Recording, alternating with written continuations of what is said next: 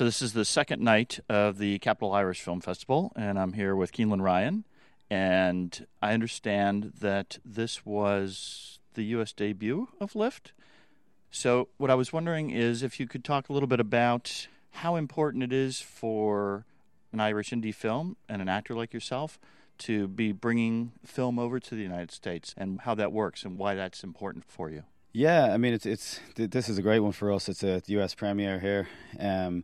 It's really hard, you make an indie movie for 20 grand, and it's hard to get into festivals sometimes, So, we're in this festival here, and there's some great movies here. It's like Sing Street and Young Offenders, and so to have Lift part of this festival with those types of films is great because, a lot of times, we just be film board funded films or studio films. So it's important to us to kind of get it out there, not only just to kind of have an audience respond to it so well like they did tonight, but just kind of ups the profile of the film. And we're playing in Chicago tomorrow, and it's really important to us, and it's great just to kind of get it out there. And it's just something kind of cool about being in America and having an American audience. They're so lively, and seeing this big cinema that we're standing in here now, and so it's really, really cool. How difficult is it for an indie Irish film to break out beyond Ireland? Again, it's very difficult, but it does happen. I mean, and that's why people keep making these indie films, because everybody believes in their project. There's usually one or two a year that kind of break through. Lift is one of probably three indie films made on a shoestring that are doing pretty good.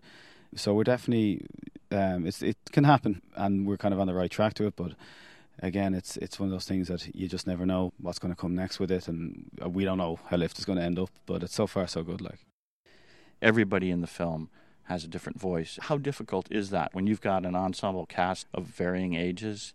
How difficult is it to make sure that everybody has their own voice and that it's realistic?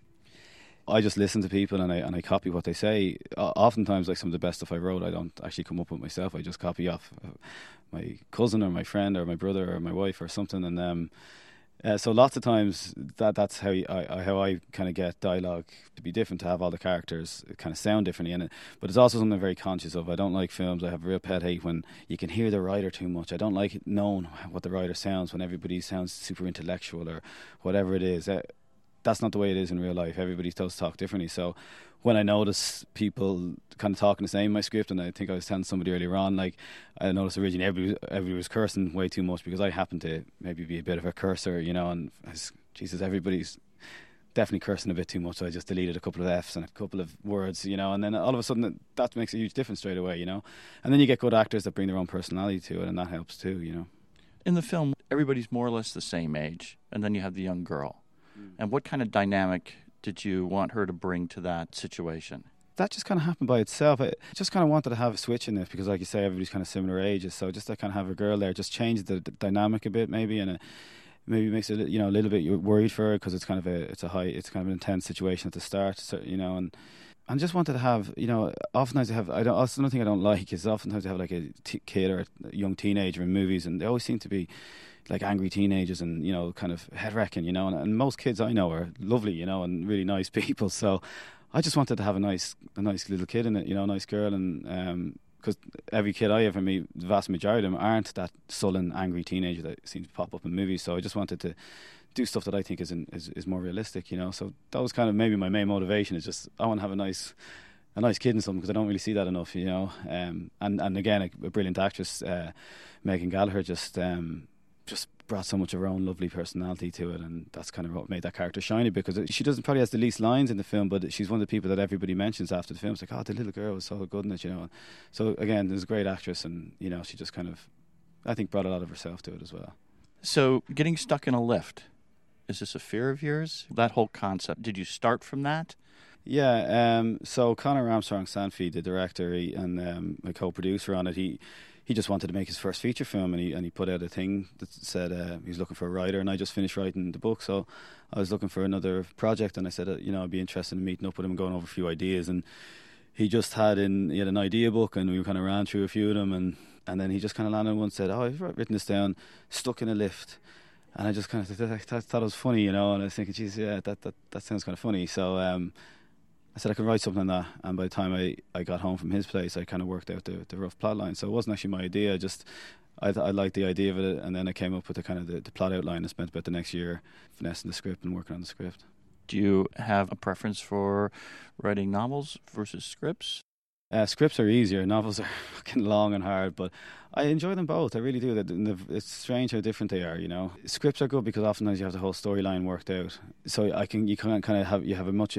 I personally, this way I write anyway, I have a much better idea of how long it's going to take me, and I write this block, and I know roughly how long the film is going to be. And so this is going to be take 20 minutes, and so they're kind of fun to write, and you know, and I like writing dialogue. I love writing dialogue, and you know, as I said, copying from people that I meet all the time. But writing books is almost, you know, you feel kind of more writery, you know, writing a book. Sometimes I kind of even just have a little whiskey or feel like kind of ripping off Hemingway or something. You know, you kind of sit there, you know, smoking and drinking and thinking you're a mad writery, and then kind of reading up over your stuff. So I love writing books, a novel, and you can kind of be a bit poetic with it and stuff. But then with scripts, it's great to write the dialogue, and they're much easier. Books, I never know. The way I write is I don't know what the story is. I just have an idea of a story, and I don't know how it's going to end. So, like if a character dies or something, I'm often sad, even though I'm just kind of writing it. So, which is more an exciting way to write. You know, you kind of the stories take on a life of themselves. So they're very, very different. And I genuinely couldn't pick a favourite. Yeah. What's next for Keelan Ryan? Is the goal to continue making small indie films in Ireland, or do you have higher aspirations? Yeah, I mean, for me, like Lift, even though, you know, I think I'm really, really proud of the film, and as I said, it's doing pretty good. I'm still looking at it as almost like a stepping stone film. I want people to see it and say, like, this is what they did for 20 grand. What can they do for, you know, a much bigger budget? So that's what I'm aiming at. Like, I'm working on a film at the moment. What I'm writing is a kind of a Garda story set in the early 80s, and it's kind of based on a true story, something my dad went through, and I think it's going to be kind of something special. So, but it's something that's going to need a lot more money than Lift. So, try to get Lift out as much as we can, and if, you know, has a bit more success, then hopefully kind of get a bigger budget to bounce off Lift and make this next one that I'm working on. A lot of Irish indie films are dark and are kind of depressing.